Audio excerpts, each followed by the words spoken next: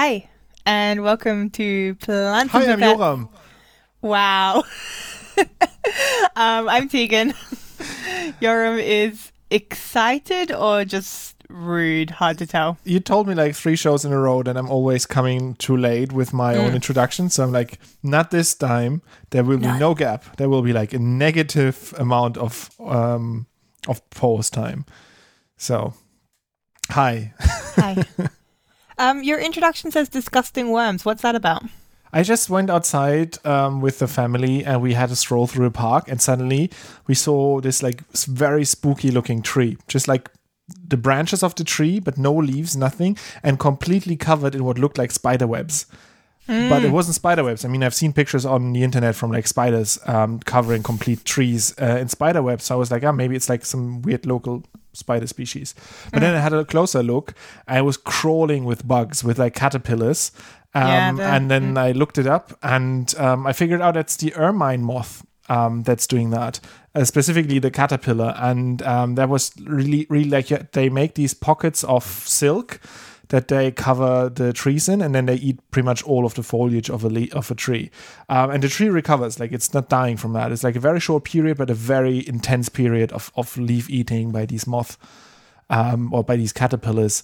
And yeah, it just looked disgusting because the silk bag was completely filled with crawling worms, and you could actually see them like reaching up and eating the leaves, which was sort of interesting to see because we so often talk about like caterpillars munching on leaves, but often you don't really see them in the act. But there it was extremely visible.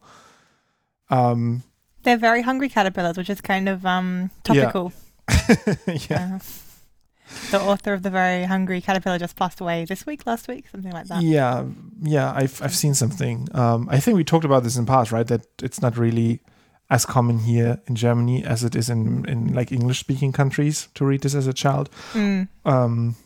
But I mean, that's interesting. I've seen those like completely infested trees before in Germany, in Berlin, and I always kind of assumed that like you always see them on trees that look quite dead. And to be honest, this is a bit stupid of me. I kind of thought the tree was already a bit sick and therefore couldn't defend itself, and therefore that was the one the caterpillars chose, which might be a little bit true, but no, probably they just ate all of the leaves and that's why it's looking really poorly. Like it's, they munched everything. Although they're saying, like, I read up on it, and it was like that the trees, they sprout again in the same year even, so that often by fall you can't tell that the tree was ever attacked. Like the trees can... Why would so many... Like, if I'm a caterpillar, what's the benefit of me going on the tree where there's 8 billion other caterpillars instead of choosing my own nice fresh tree? Like, I mean, is it the safety in numbers thing for like not like no bird's going to come and eat you because they're just terrified by the web tree, or like what's the? They are staying where the eggs are. So. But what? That those billions of caterpillars are all from one hatching event, or like?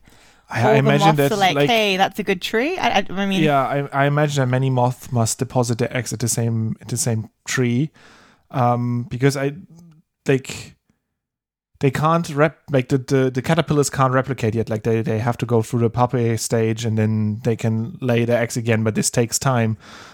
So like this outburst, I think it comes from all of the caterpillars in the same tree, and the advantage for them is that they are protected from not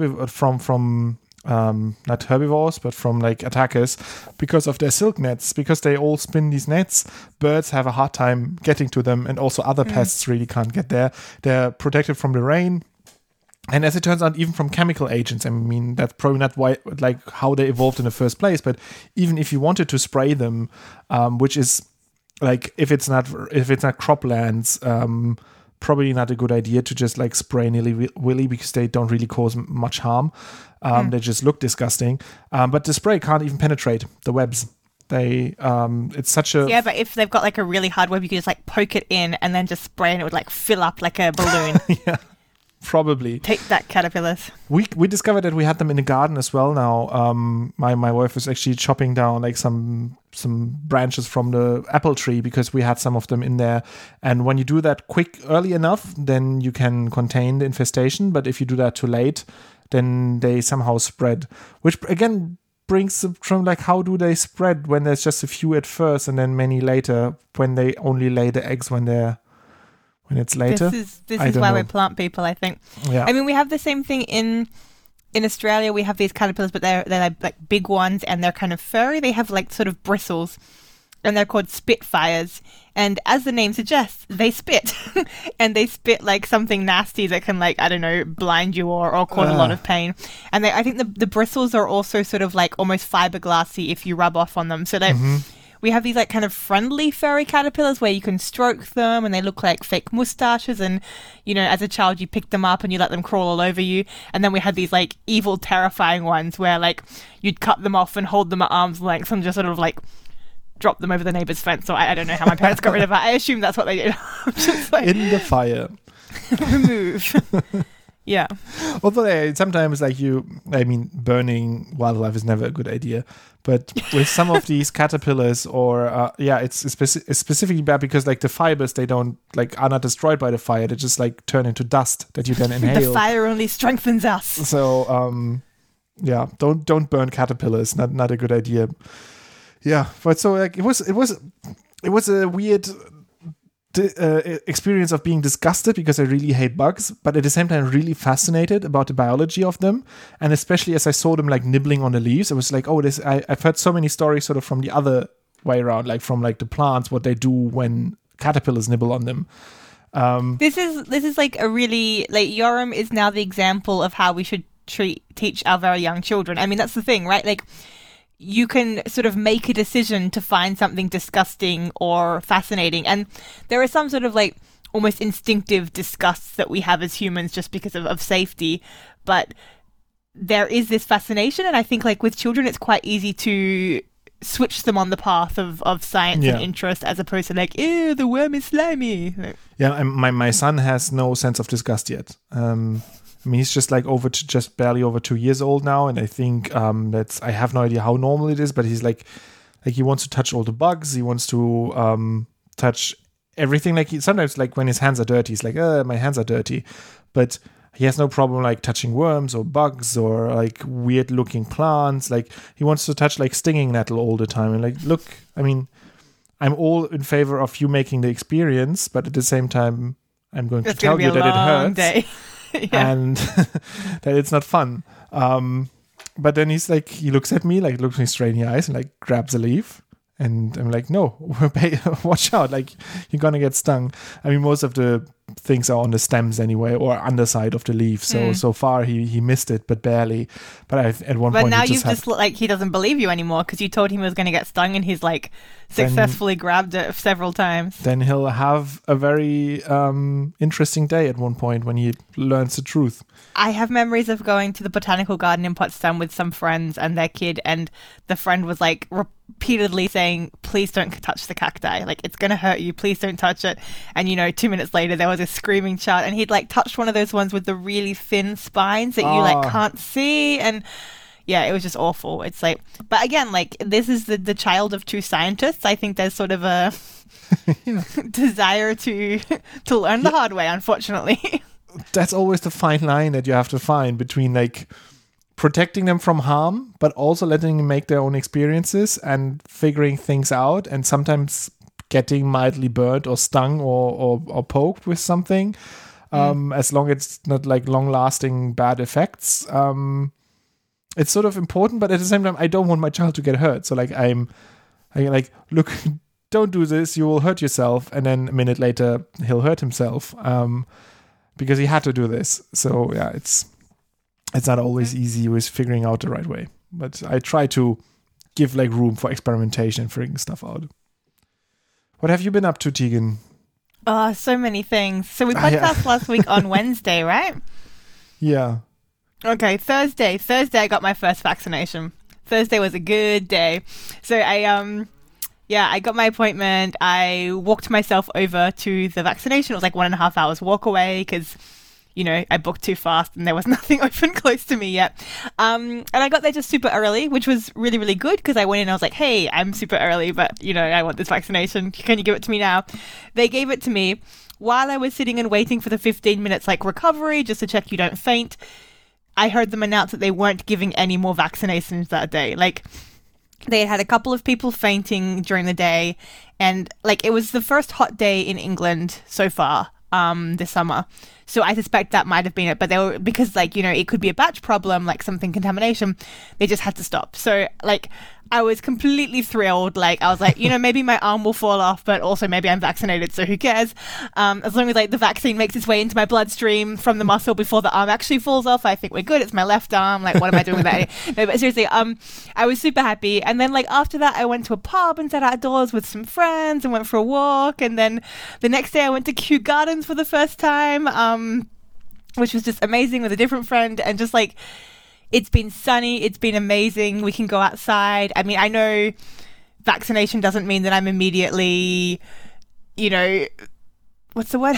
Immune and safe and protected. I'm still harm. being careful, of course. I'm still wearing masks, but just like, it feels very hopeful at the moment.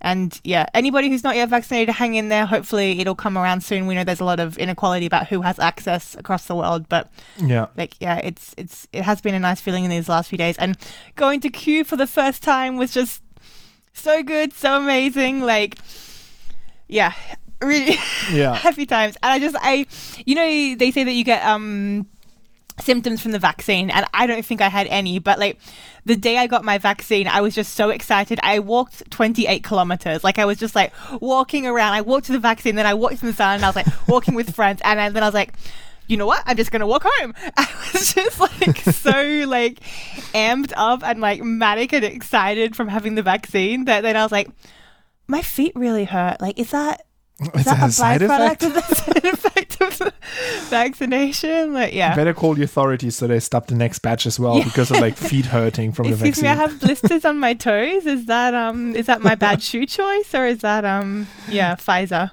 But yeah, very good times. Yeah, I took lots of photos at Kew as well, which has been the first time I've sort of, you know, photographed as well for a long. Like everything just feels really nice. Yeah. There's no way. Hopeful, I think. This is like the hopeful episode where...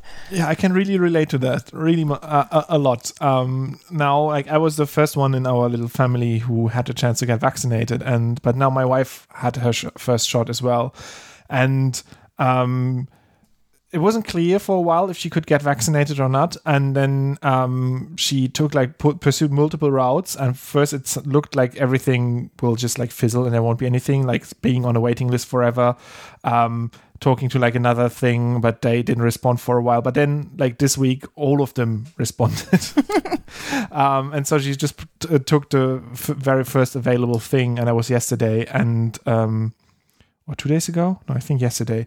And yeah, ever since then, it's just like, we know like it takes some time and it's like fully kicking in and so on, but we just know now it's going upwards. Like at least we are protected and we are still being safe around other people and we're not taking any major risk, but we know at least like we are fairly safe from really bad COVID cases. And so, yeah, it suddenly opens up everything for us, like not in the literal sense, like all of the shops and everything opens up for us again, but although in Germany as well. But it's just like in our minds, it's just like we're so hopeful for this summer. Like, yeah, until April, I was like, this summer is gone. This summer is like, we'll just be indoors like last year.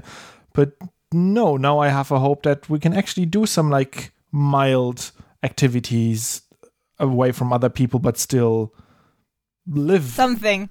Yeah, I think that's the thing, like the realization of like, oh, like what had become my normal mood, that's not my normal mood. That was like a year and a half of like not being able to hug anyone because I don't know anyone in this country mood, as opposed to like this kind of feeling of relief. It's been nice. Yeah it's it feels good this week. I mean, there's still enough work to do and everything, but also like the weather, like I met a friend and we were sitting in like the evening sun in a park, and something as mundane as that felt so incredibly nice to do. So yeah, look, this summer begins nice here for us at least. I had a meal at a pub, and the meal was nachos, and the cheese on the nachos was somehow liquid and orange. And I've had a stomachache for 24 hours. And yet somehow it's all good. I can't wait to have like a meal at a table that's not my own kitchen table. Like, yeah. Oh yeah, we still only have takeaway, and like I'm not complaining. Like it's fine. Other people have it worse, but sitting down at a table at a restaurant with friends that you like and eating food that's delicious, can't wait for that to happen soon. Eventually, we will have that. And love to everyone out there who's still waiting for their vaccine. We hope it comes through soon for you all. Yeah, it will. Hopefully it will accelerate now and be more and more available. And yeah. I mean, that's always the bittersweet thing, right? We know that like we got it now, we're really happy about it, but at the same time, that in Germany, I think we're like 20% double vaccinated and just barely over 10% or around that. Maybe I'm 10% off, but not much more. So it still leaves at least 70% of people who didn't have a chance to get either first or second, like no first shot. And that's in Germany. Yeah. So yeah, I hope we will get the vaccine to everyone, for pretty much everybody's sake. Like, it's a very selfish thing to do to provide everyone with the vaccine, because then, mutations and so on might spread less and all this stuff. So I just hope that we get I don't know, become a little bit less protective of our like intellectual property, to avoid sending out, like having other people manufacture vaccines. But that goes too far and too far away from what I actually know stuff about. So shall we do plant science? Yeah, let's do plant science.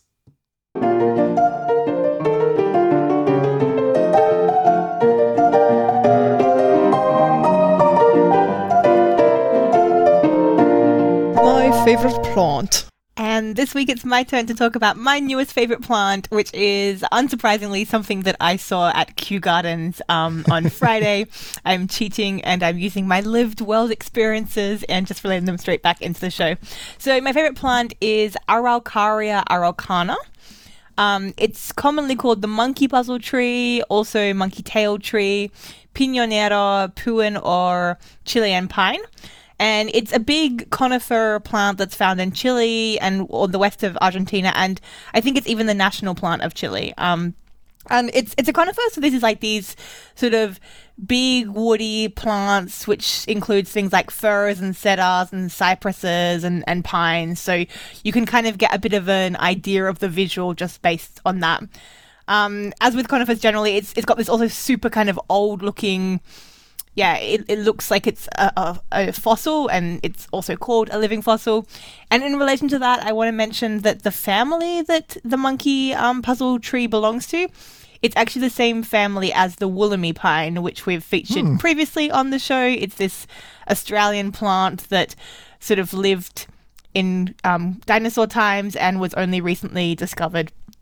And the reason for that is because, back in the day, there was Gondwana land, which was combining Australia, Antarctica, and South America. So it quite makes sense that these South American trees are in the same family as Australian trees, because way back when they were all kind of clustered together and sort of evolved in that area. Mm-hmm. So apart from having this kind of cool living fossil look, the nice thing about the monkey puzzle tree is that it looks really cool and it looks really hardy. It's got these thick, tough, kind of triangular scale-like leaves. It's almost snake-like in the way it looks. You could also say it looks a little bit like a succulent, maybe a crassula, but also this echeveria. But instead of having the sort of fat, plump, rounded leaves that you find in echeveria succulents, it's sort of hard leathery leaves and very pointed ends, but stacked on top of themselves in this very geometrical, triangular, even way that goes on and on. And in the Kew Gardens, they said that this is kind of why it's called the monkey puzzle tree, because the way these leaves are stacked so tightly and so sort of rough and aggressively, it's a puzzle that even a monkey couldn't work out how to climb. That's what they say. It's just there's nowhere to put your feet in there.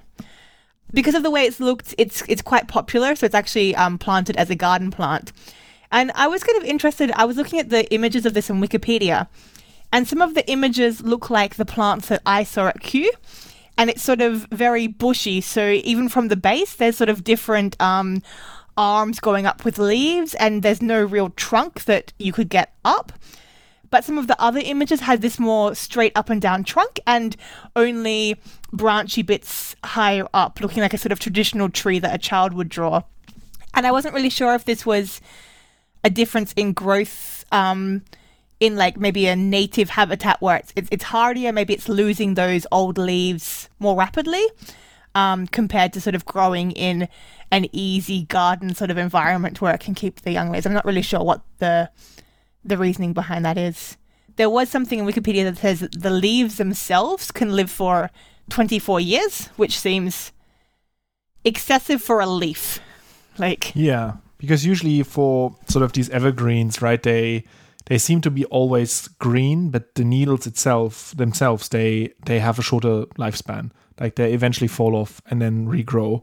So they rarely don't make it to 24 years, usually much shorter. Yeah, another cool thing about it, apart from the way it looks, which I mean, you should definitely go and have a little quick look at this on Google Images because it's pretty impressive. It's a very bizarre looking plant. Is that it also makes these pine cones, and they have nuts. So it's previously been eaten by indigenous people in Argentina and Chile, and some people have even said that it might have a potential to be a food crop. So the trees can produce like thousands and thousands of seeds a year. It's easy to harvest because the cones drop to the ground, and it is edible.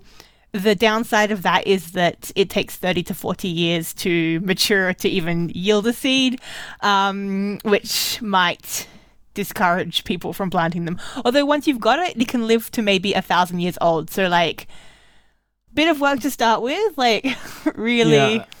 And I would not want to be the farmer of this, independent of the time scale, because it looks like it's covered in barbed wire or razor blades. Yeah.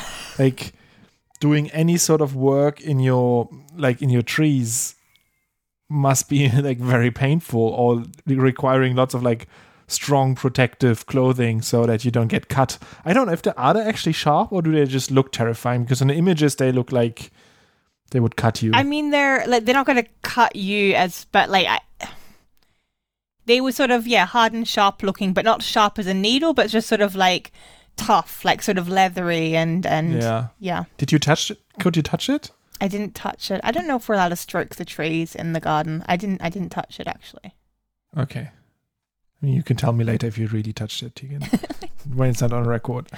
The other thing that might make it a bit annoying to sort of grow it as a crop is that they do also mast. So this is like this thing where some years they don't produce many seeds, so they don't, produce a lot of pollen-bearing cones and pollinate themselves and produce seeds. And then other years they produce a ton of them.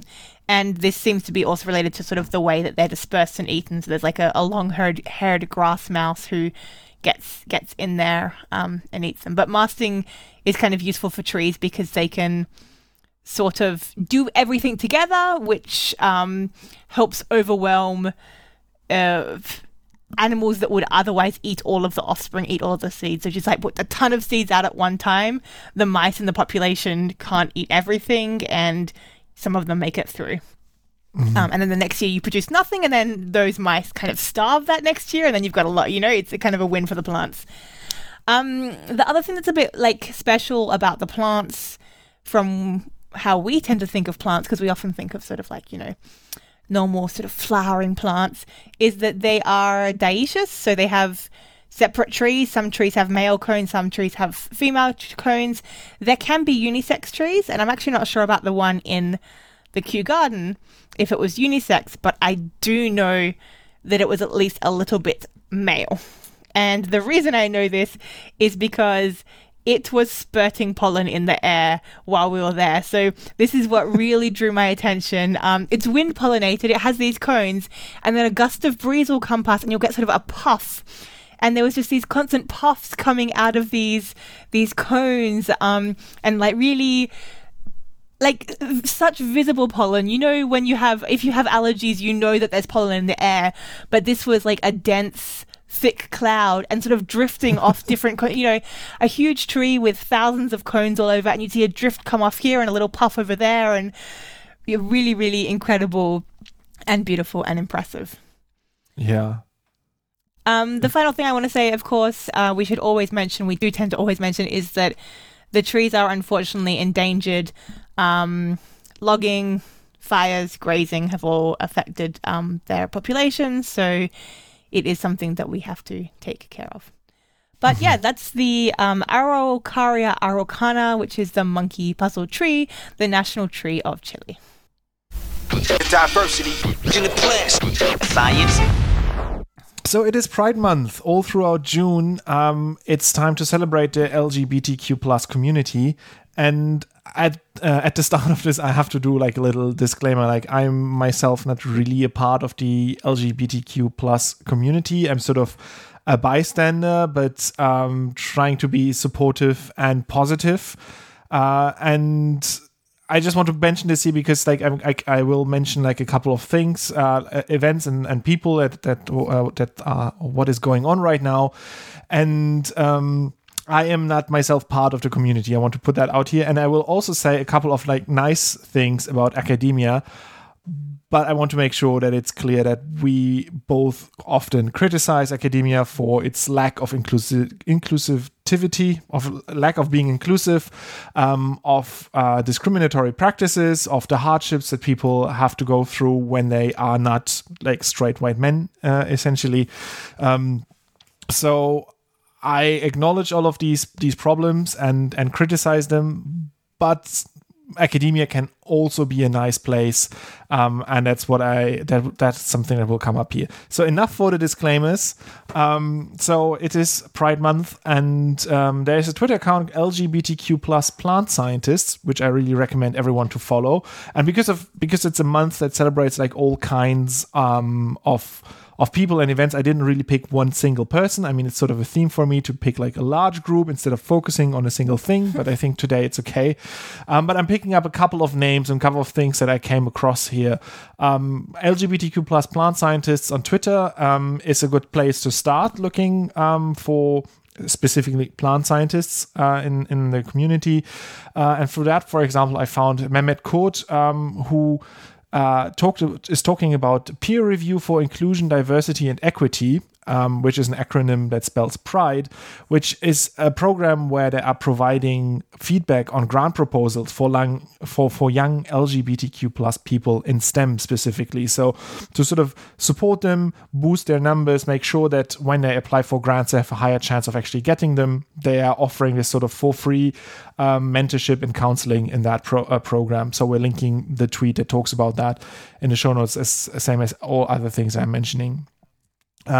There's also like Pride in STEM in general, not just for plant scientists, a website, prideinstem.org, that collects all kinds of like resources and networks and opportunities to get to know each other and build, like sort of make the community visible, but also allow networking. And then there's something I think that we talked about last year when it started, the 500 Queer Scientist Visibility campaign, 500 Queer Scientists. Mm-hmm. Back then, there were just a few dozen of people in the list array, and it has grown so much since then. And it's a lot of fun to just like browse through it and see all of the different kinds of people that are all part of STEM. There's also, you can filter through different disciplines, and I had a look at the plant scientists, and I'm just mentioning a couple of them by name because we tend to mention people here, and I thought, like, why not mention like a couple of people who wrote something on the 500 Queer Scientists website. There's Anna Dai, who is a plant virologist and vector biologist from the United States. There's Pedro Sena, an ecologist from Brazil. Yolanda Caceres, an ecologist from Germany. There's Han Tan, an assistant professor for plant genetics in the United States. And when I was reading through the stories, they have these like short bios or profiles, something that they can write about themselves. Is something sort of a pattern that emerged is that many of them said like that their love for science and like channeled them to go like pursue a career in academia, and that they found a very welcoming environment in academia. Some said like academia is their safe space. Like in society, they often struggled with different things, like with being discriminated against.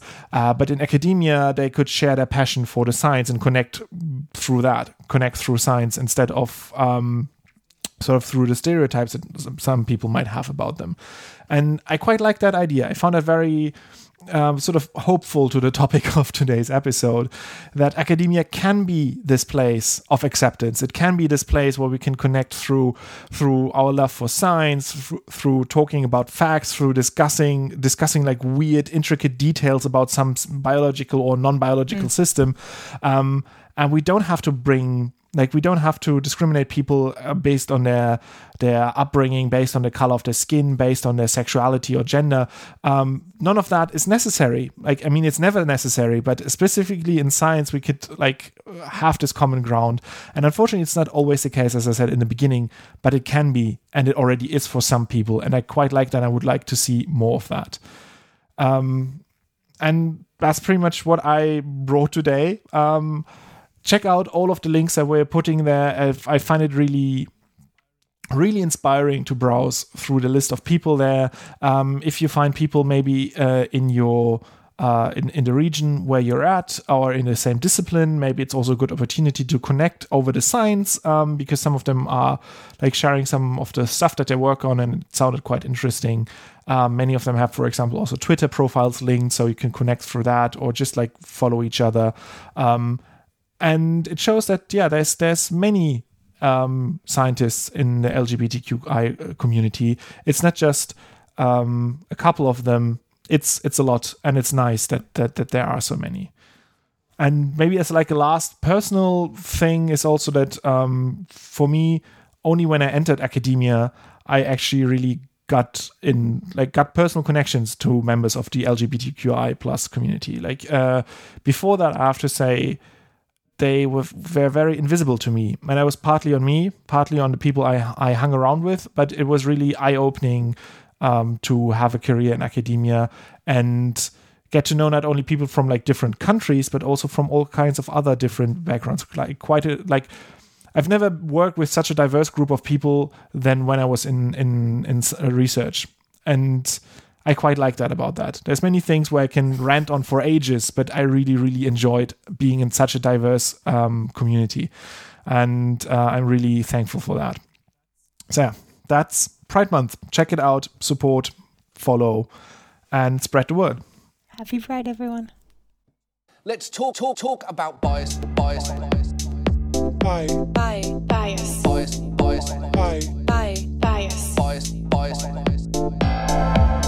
Hey, today I'm going to talk about a sort of article that was in The Guardian. I do think I found it via the Nature Briefing, probably, because that's my lazy way of doing my homework. But it's not really about plant science or sort of our sort of experimental science, but it is about bias. And the article is by Linda Geddes, a science correspondent, and it's called Digital Forensic Experts Prone to Bias Study Shows. And the article is worth a read, but it's basically reporting on a study that is just recently been published in the Forensic Science International Digital Investigation, which again is a journal that we've not interacted with before because it's a little bit out of our remits. But it's basically what happened in the study is that they had 53 digital forensic examiners, so people sort of looking for evidence in the digital field, so combing through hard drives and stuff to try to find evidence of somebody's guilt or innocence for a crime. And all of these 53 people had the same evidence bias, but they then wanted to see if these people would consistently come up with the same observations and interpretations and conclusions for what they found, and also if they could be biased. So they actually use the word biasability, so their ability to be biased. And they tried to bias people by sort of suggesting, giving contextual information, so saying if they thought that there was guilt or innocence of the person whose files were being examined. And perhaps unsurprisingly, the results showed that the observations were affected by bias. So even looking at exactly the same data file, if you said, hey, I think this person's guilty, have a look, they were more likely to see guilty people than if you say, I think this person's innocent, have a look. This was really influencing what was found. So this is not our kind of science, but I do think it really strongly relates to the way we do research because, especially in a world where it's easier to publish positive results than it is negative results, and we are so invested in our own projects, there is a similar thing. You know, you never have a full picture when you're doing experimental research. You're just doing experiments to try and fill in, like, you know, shine light on little spots of darkness.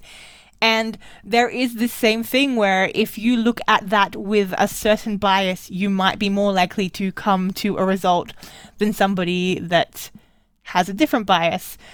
And I think that's sort of one of the reasons why, I don't know that we can really overcome that truly, but I think it's one of the reasons why it is important to sort of share your results at conferences and with people, and even with people who don't agree with you and might not be very supportive and might try to poke all the holes in your interpretation, because at the end of the day, that's the thing that's sort of going to help get to a better place of better science where, you know, because there is bias, and that the way to try to minimize that bias is to do more work, basically. So yeah, I think that's kind of an interesting study, a little bit concerning, but again, sort of what we expect at this point. But yeah, I would have been surprised if they would have been like perfectly objective about everything. If they would have just been like, yeah, we gave like this number of people the same files and they came with like identical results back. I've been like, there's something weird. Unless you just give them like very simple addition to do, then the outcome was to be expected to be different. But yeah, it opens up questions in the forensics field, right? When it becomes like, it's about the destiny of people. Like, will they be persecuted or not? Will they end up in jail or not? Yeah, it says that digital evidence now features in around 90% of criminal cases. So it's like a pretty big thing. And I like, there was a quote by, I'm not sure if it was one of the authors of the study or another scientist who was related, but it's Dr. Gillian Tully. And they start by saying, I cannot overemphasize the importance. And normally, like, we see this phrase so often in science, or at least like in science communication, where it's like, I cannot overemphasize the importance of loving monkey puzzle trees. And like often, you know, it turns out you can overemphasize it. You just did overemphasize, like this is a really cool tree, and those puffs of pollen coming out, like, I could watch that for 10 minutes, and I did watch that for 10 minutes, but like, you know, you are overemphasizing. But then she carries on by saying, I cannot overemphasize the importance of forensic scientists understanding the potential for unintentional bias. So I actually think this is true in this case. Like, bias is a huge problem, but this is, again, like bias with, people's lives and futures in the balance. And that does seem very, very concerning. So, yeah. Yeah. Anyway, that was the digital forensics bias. So it was a very short one today, but that's what I came up with. Yeah. This is where the fun begins. This is where the fun begins. This is where the fun begins. I have something that was sent to us by Ryan on Twitter. A big thank you for that. It was very nice. It was actually something that came up in my YouTube subscriptions as well, but I was like, because it was like about slow motion of some grasses, and often enough slow motion videos are just pretty to look at, and I had enough other stuff to look at that was pretty, so I was like, I'm gonna skip that. But then it was recommended to us, and I had a look and didn't skip it. And it was the best thing ever. It really made my day. It's a video by Dustin from Smarter Every Day, a very big YouTube channel. I think most people have seen one or another of the videos. Often very technical. Like Dustin has a background in engineering. I think he worked with like the military, and I think also with NASA or something, like major United States engineering efforts that he was part of, and is now doing a YouTube channel where he explores science. And I found this video such a perfect example of science communication, because it starts with an observation that there's some kinds of grass that when you poke it cool. shoots out its seeds. And he was like, I wanted to know why that is, and I could just Google it and look it up and read the answer, but I wanted to come to the conclusion myself. I wanted to figure it out myself. I wanted to be like sort of learn something by myself and then check if I'm close or far away. And I might make mistakes during the way, but it's fine as long as I come to like a good conclusion in the end. It's all about the process. It's fine. And during that, there was a statement I said, like, he did like then these slow motion videos of these seeds dispersing. It was quite challenging because unlike usually, he says like it's easier to film a bullet or a rocket than these grasses because a bullet flies in a straight path. Yeah. So constantly out of focus, really hard to get them because with like these high-speed cameras have like a very narrow distance that's actually in focus. So it was really hard, but then he got it, and then he came up with like the perfect explanation for it. He says like it's a reverse banana peel slap bracelet, and it sounds a little bit silly, but then you look at it like you have this seed pod, and it looks like a silique from Arabidopsis or like a much smaller pod of peas, for example. And it has a stem and it has a tip. And usually when you would have a banana peel, you would peel it like, not often you would actually peel it from the stem towards the tip, but sort of you would peel it from the top to the bottom. And here it goes from the bottom to the top that it peels off. And it peels off in such a way like a slap bracelet would do when you like slap it across your arm. It makes like this tight spiral.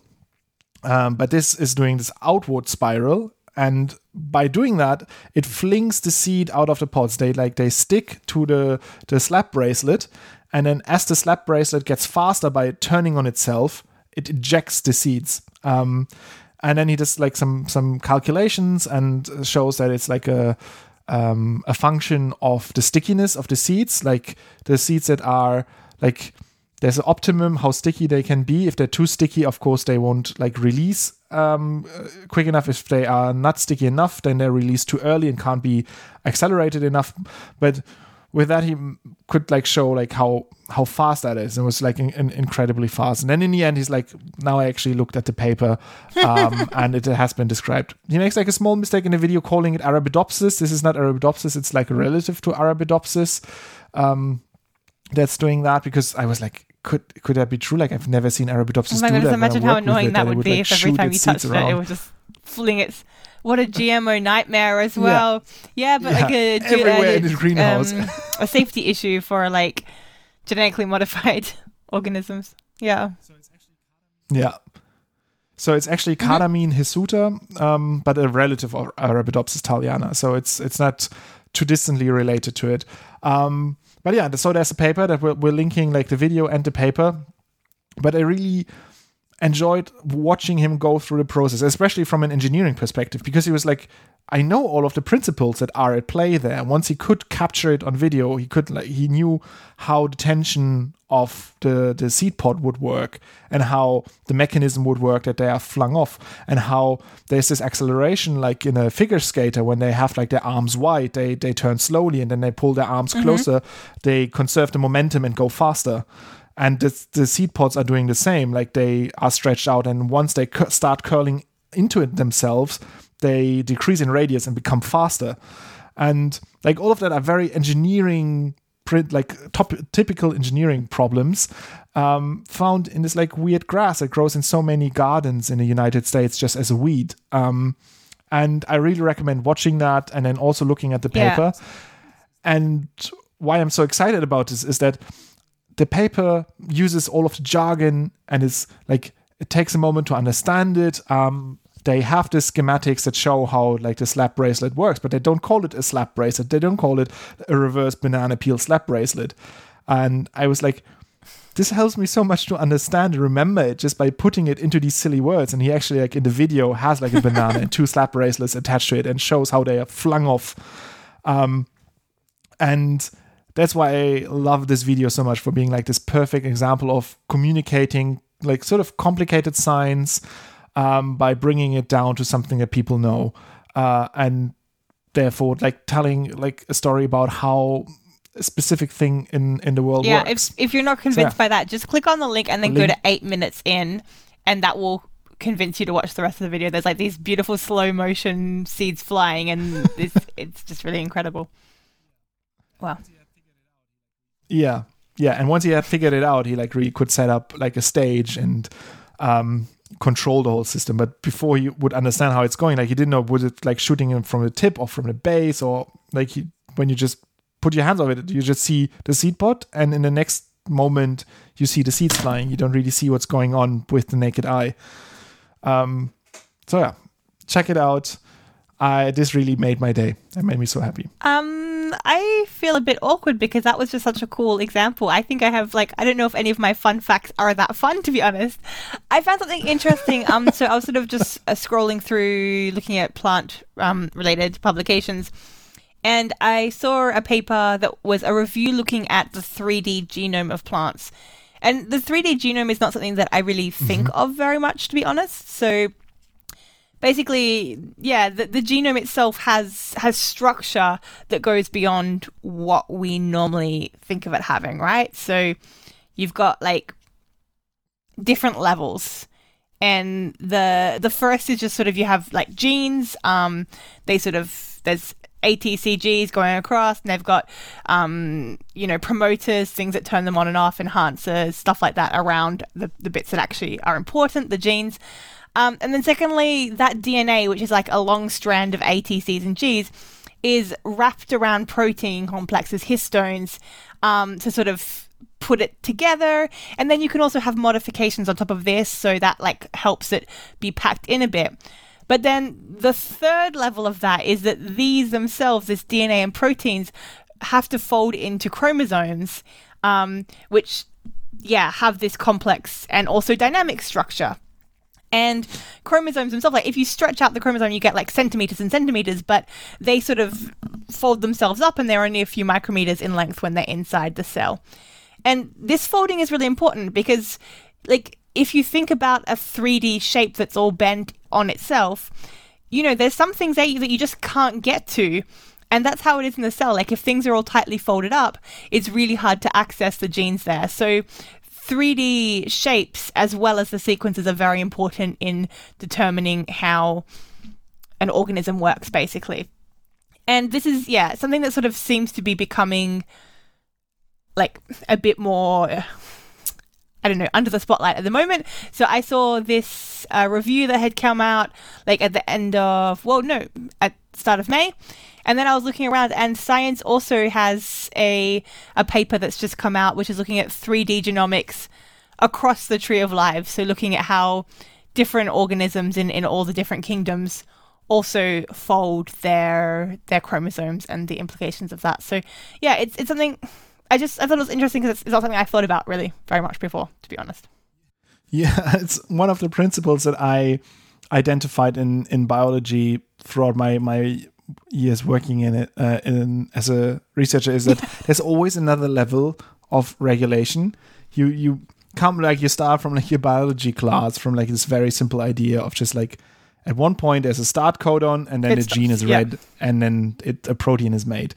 But then you have okay, there's a chance you can regulate how quickly that thing is read, and then you can regulate how well it binds to the RNA, then you can regulate the protein afterwards, and then you can regulate the methylation of the DNA, and then you can regulate how tightly it's bound and how the histones, and then how they are bound together. There's always another layer of regulation with that we seem to uncover, and I don't think that it definitely won't go indefinitely. There's just so much that we don't know still. There's so much more. Yeah, so much more of things that could explain certain effects that we see that right now we have just no idea with the concepts that we have, which is one of those things that I really like, and it's also something that's related to that that I found, is this antisense RNA. So our central dogma, what we learn in schools, you have DNA, and something reads that DNA and makes it into copies it into RNA. That's the messenger RNA, and then that is read to make a protein.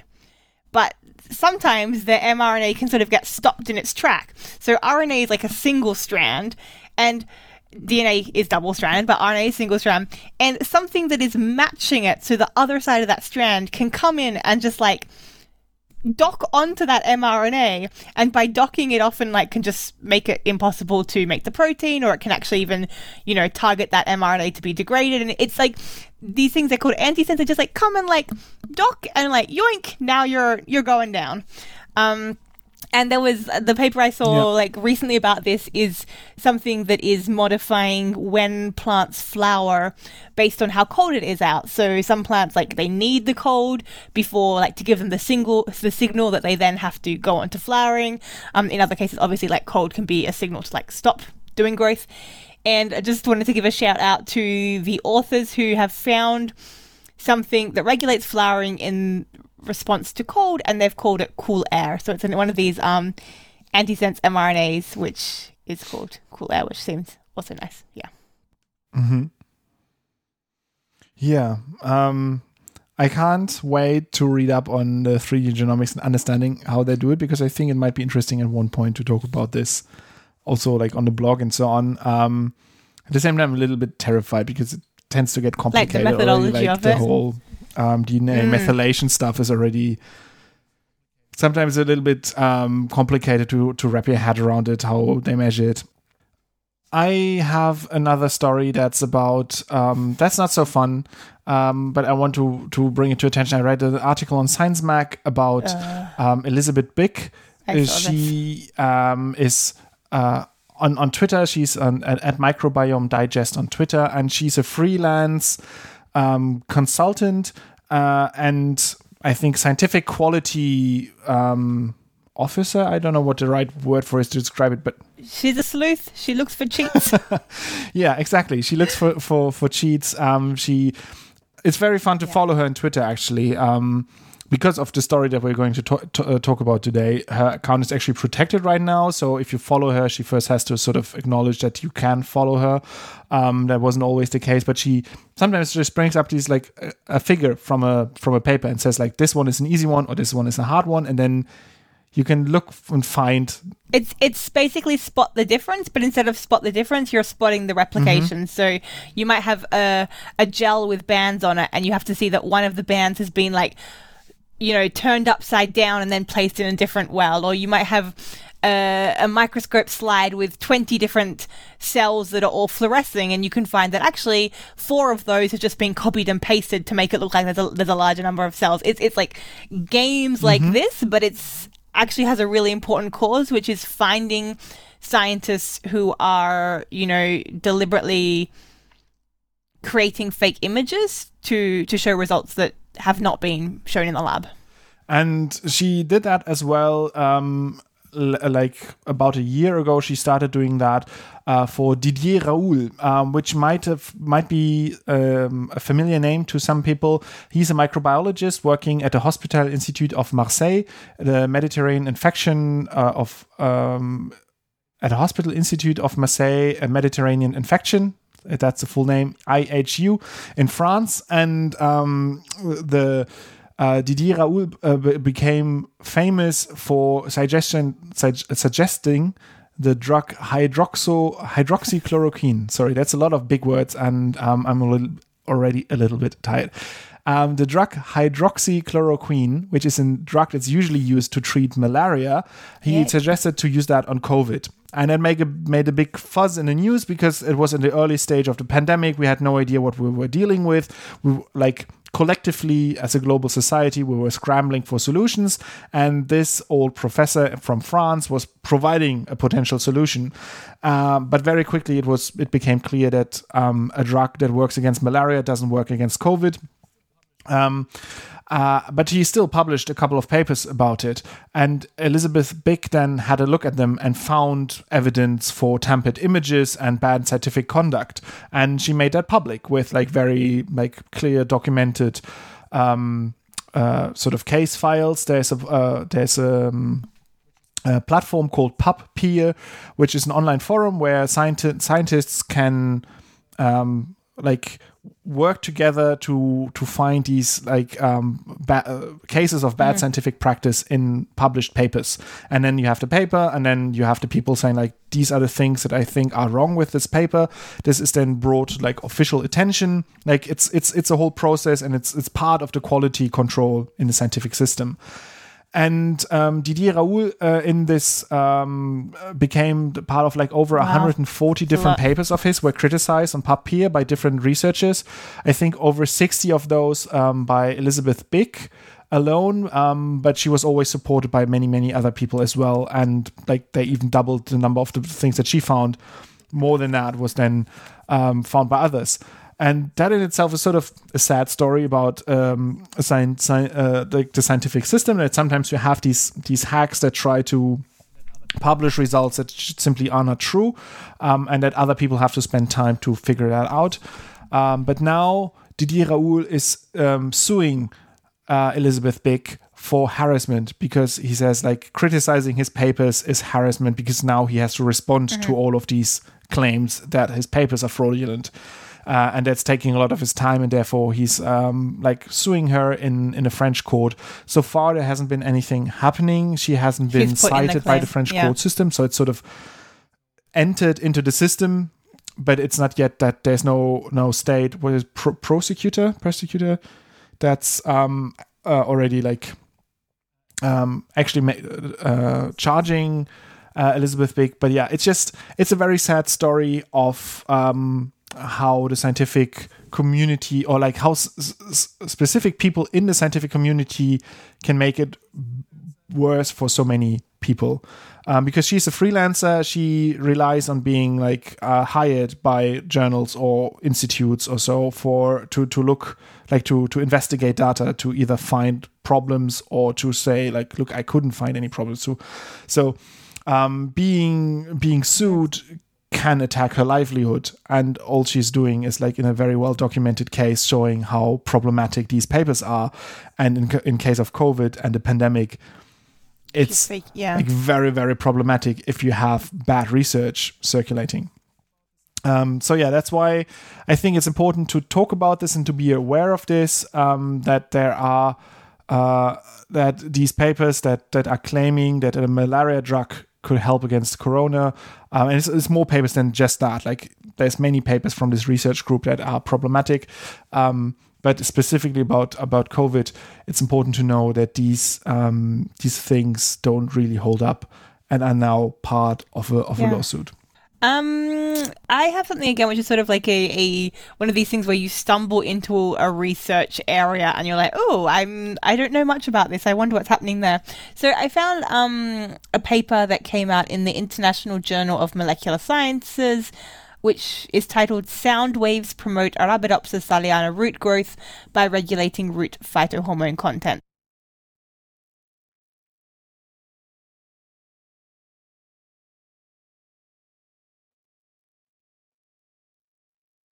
For 15 hours per day for 3 days, and then basically compared the root growth in the control versus experimental groups, and also did some measurements of the level of certain hormones in those roots.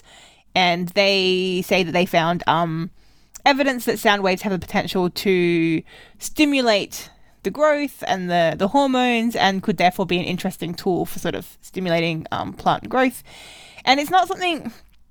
So I remember, back in the day, hearing these stories of people singing to their plants or playing music to plants. And, if you play rock music, the plants are sad. And if you play a different kind of music, the plants are happy. And it always seemed a bit hocus pocus and not super supportive.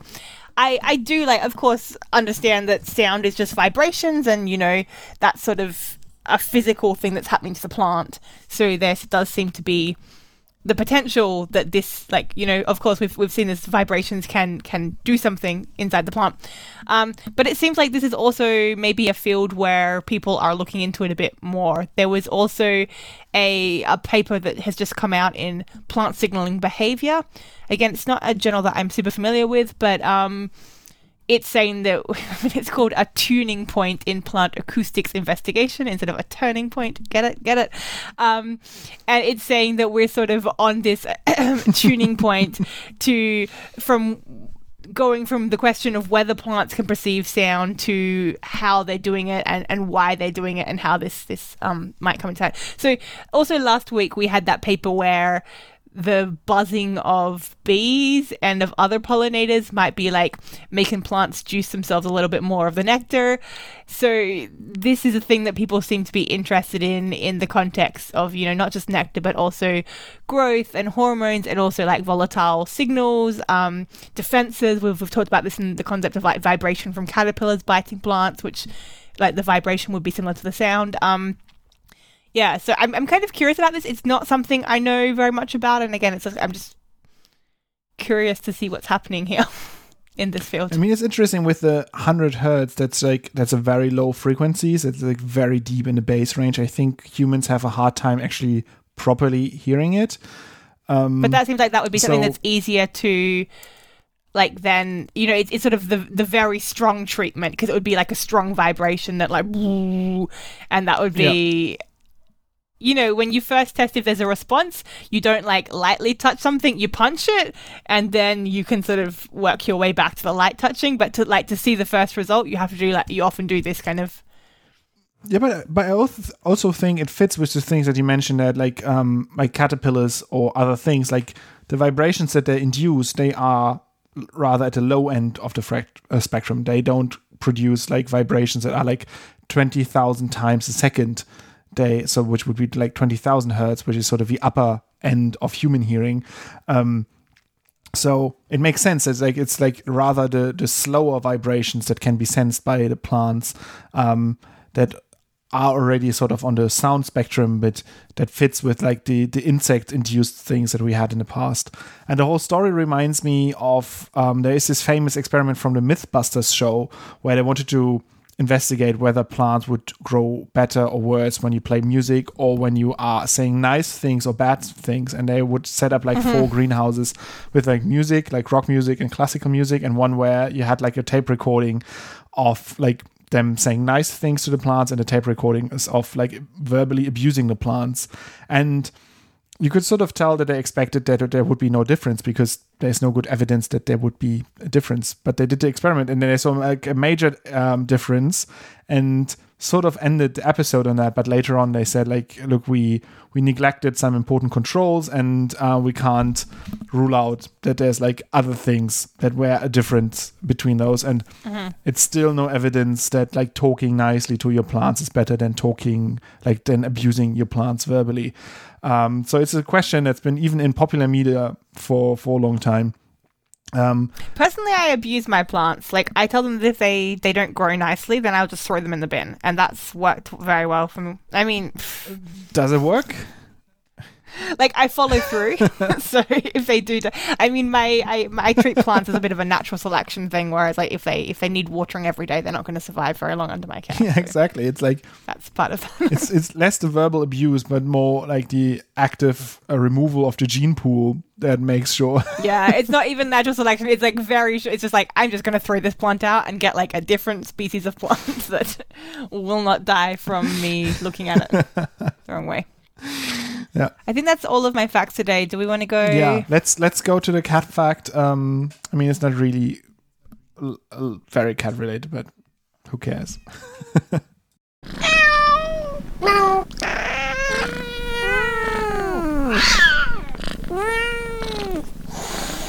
Cat fact. So I brought a cat fact that's not about cats, but instead about birds and magic tricks and sleight of hand. There are these birds, they're called jays. It's like a crow, right? Like a magpie or a crow. Yeah. And they're also one of the model systems for intelligence, Eurasian jay. They look a little bit nicer than a crow, to be honest. But yeah, they are also like very smart birds. And they do a thing where when they have a seed in their mouth and they see that another jay is watching, that they do a couple of pretend burials before they actually bury the seed somewhere to store it for later, so that the other bird that's watching can't tell when the seed is actually buried and when it's just pretend burying, because it's sort of sleight of beak, pretending to do a movement, but actually not doing something else. And so they thought like, so these birds, they have this mechanism of like pretending to do something to fool other birds. Can we do that with sleight of hand? Can we offer them a treat and do like a little magic trick where you pretend to move an object from one hand to the other, but you're actually keeping it in one hand, or where you're pretending to not do much, but it ends up in the other hand.